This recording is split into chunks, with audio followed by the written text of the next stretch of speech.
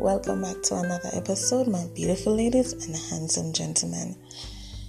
Today, I just want to talk about learning to forgive. I really just want to touch on forgive. And to forgive, it means to stop feeling angry or resentful towards someone for an offense, flaw, or mistake.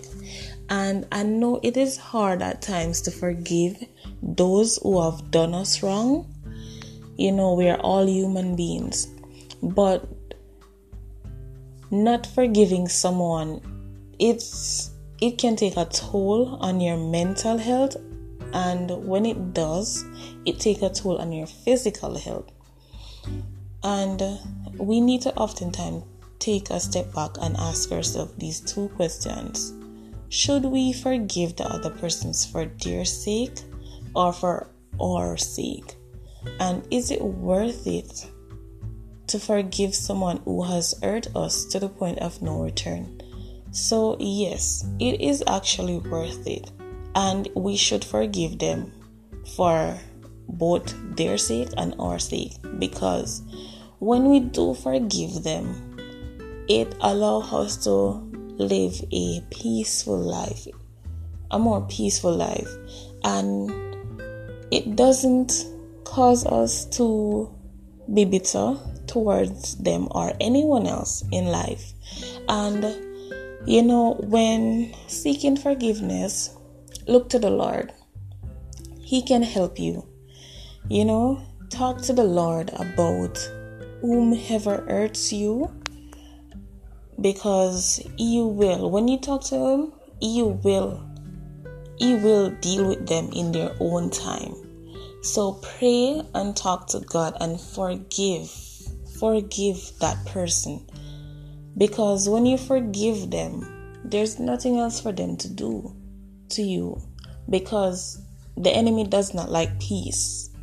The enemy does not like when you talk to God, So a friend have actually shared an experience with me once where, she felt hurt with her family in the past, and she spoke to God. She built a relationship with God, and she